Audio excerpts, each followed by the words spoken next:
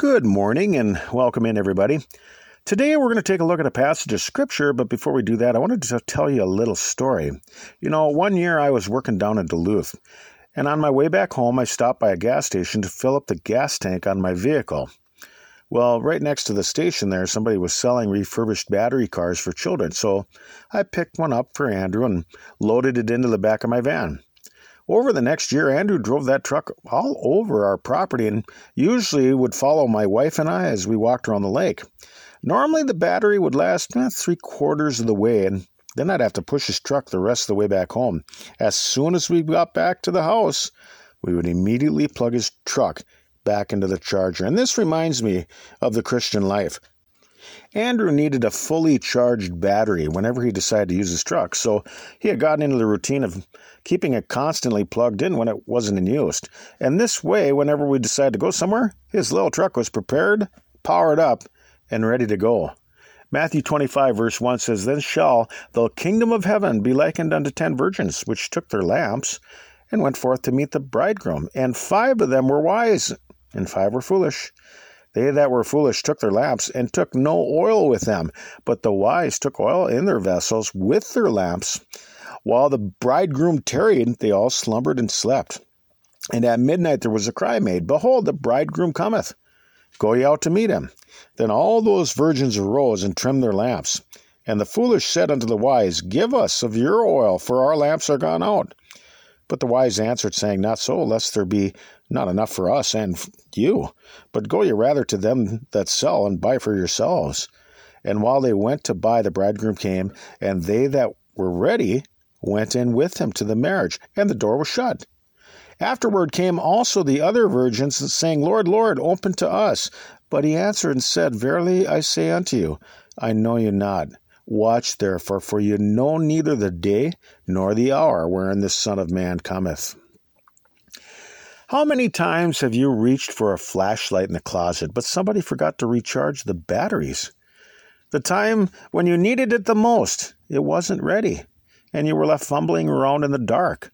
In order for us to see where we are going, our hearts must be filled up regularly with the light of God's holy word. It is the fuel that we need in order to keep our lamps burning brightly. Look at Luke 12, beginning at verse 35, says this, Let your loins be girded about, and your lights burning, and ye yourselves like unto men that wait for their Lord, when he will return from the wedding, that when he cometh and knocketh, they may open unto him immediately. Blessed are those servants, whom the Lord, when he cometh, shall find watching. Verily I say unto you, that he shall gird himself, and make them to sit down to meat, and will come forth and serve them.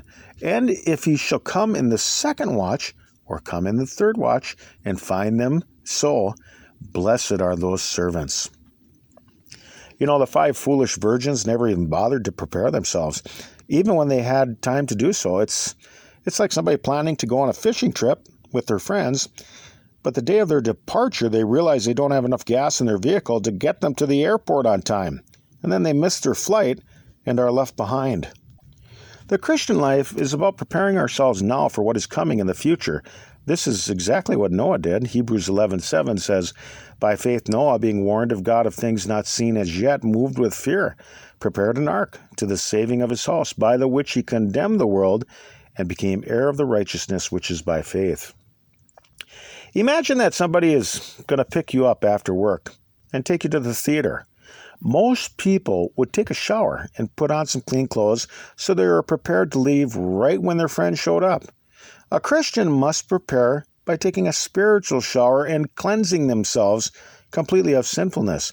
Heaven is a sinless place, and we need to prepare for it right now by ridding ourselves of everything that is displeasing to God.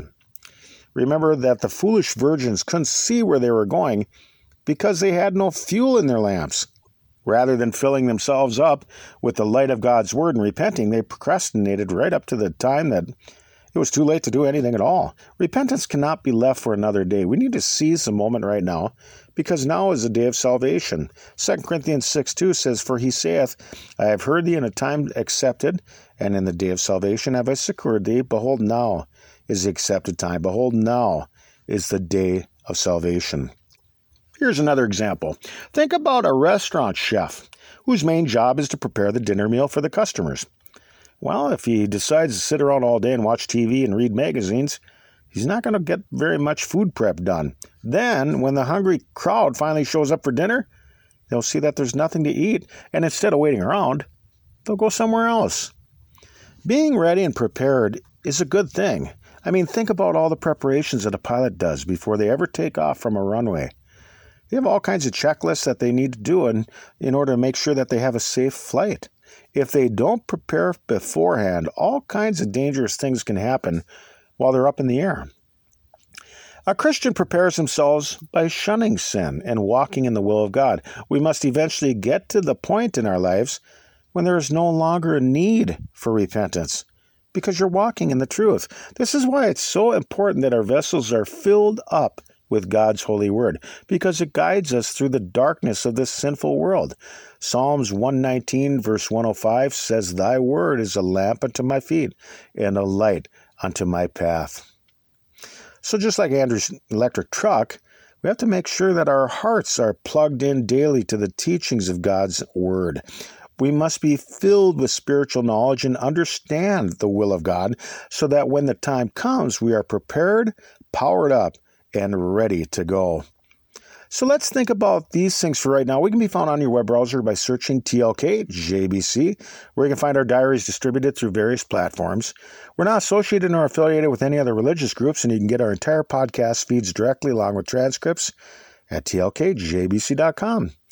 Or I suppose that you can find us somewhere up here in the great northern Minnesota woods. Peace to all, and Lord willing, we'll talk with you some more tomorrow.